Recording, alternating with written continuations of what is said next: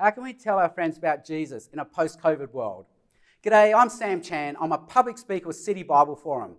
Before COVID, I had over 10,000 hours of experience in preaching, teaching, and evangelism. But post-COVID, just like you, I've had to pivot and start all over again. And so in this series of videos, I'm going to share what's been working for me, and I hope they also work for you. And so if you're in any form of Christian ministry, or you just love telling your friends about Jesus, this series of videos is for you.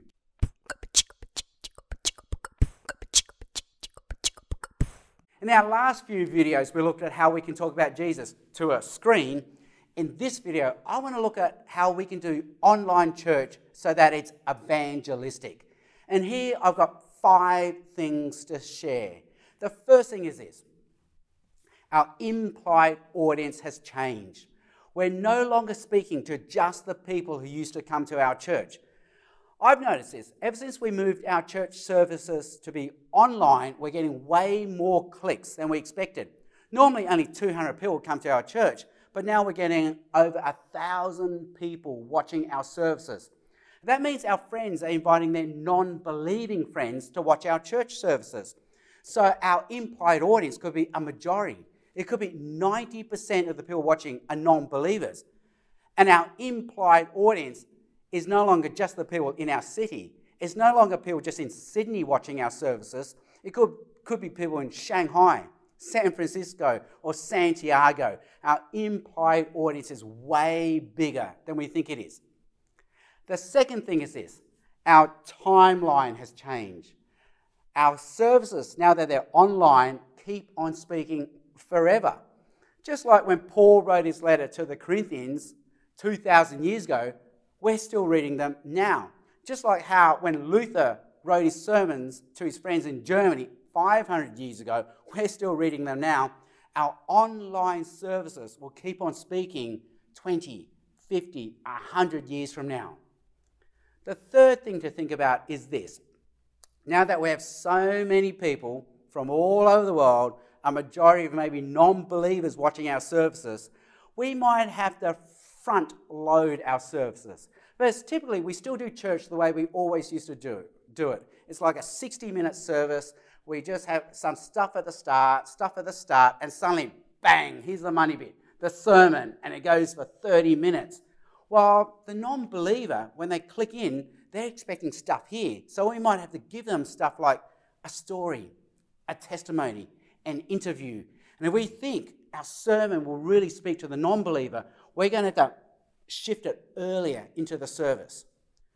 The fourth thing is this. Our sermons might have to become a lot shorter. I know this is a sacred cow, but you and I can listen to a 30 or 40-minute sermon because we're used to a monologue from our preacher, our pastor, because we know our pastor. They love us, we love them. We will sit through 60 minutes if they want us to. But the non-believer watching doesn't know our pastor. There's no prior relational history, and they're not used to sitting through a 30, 40-minute monologue online. So we might have to make our sermons a lot shorter. And the fifth thing is this. The whole of our online church service is now evangelistic. The way we worship, the way we pray, the way we sing, even the way we do announcements, they will see and hear the gospel behind all that we do. We really will be like Paul and Silas singing in prison. They will see us singing and worshipping, and they too will see that we have a way of life that works, and they will want the shalom and the peace that we enjoy. They say that humans have 3 essential needs. We all need community. We all need purpose, a direction, a hope, and we all need transcendence. And when they see us worshipping online, they'll see that we have a community. They'll see that we have a purpose, a direction, a hope, and they'll see that we have transcendence. And just like the jailer said to Paul and Silas, they too will ask, what do I have to do to be saved? In our next video, we'll look at how we can talk about Jesus as a group. You've been listening to the Eternity Podcast Network, eternitypodcasts.com.au. www.ecc.org.au.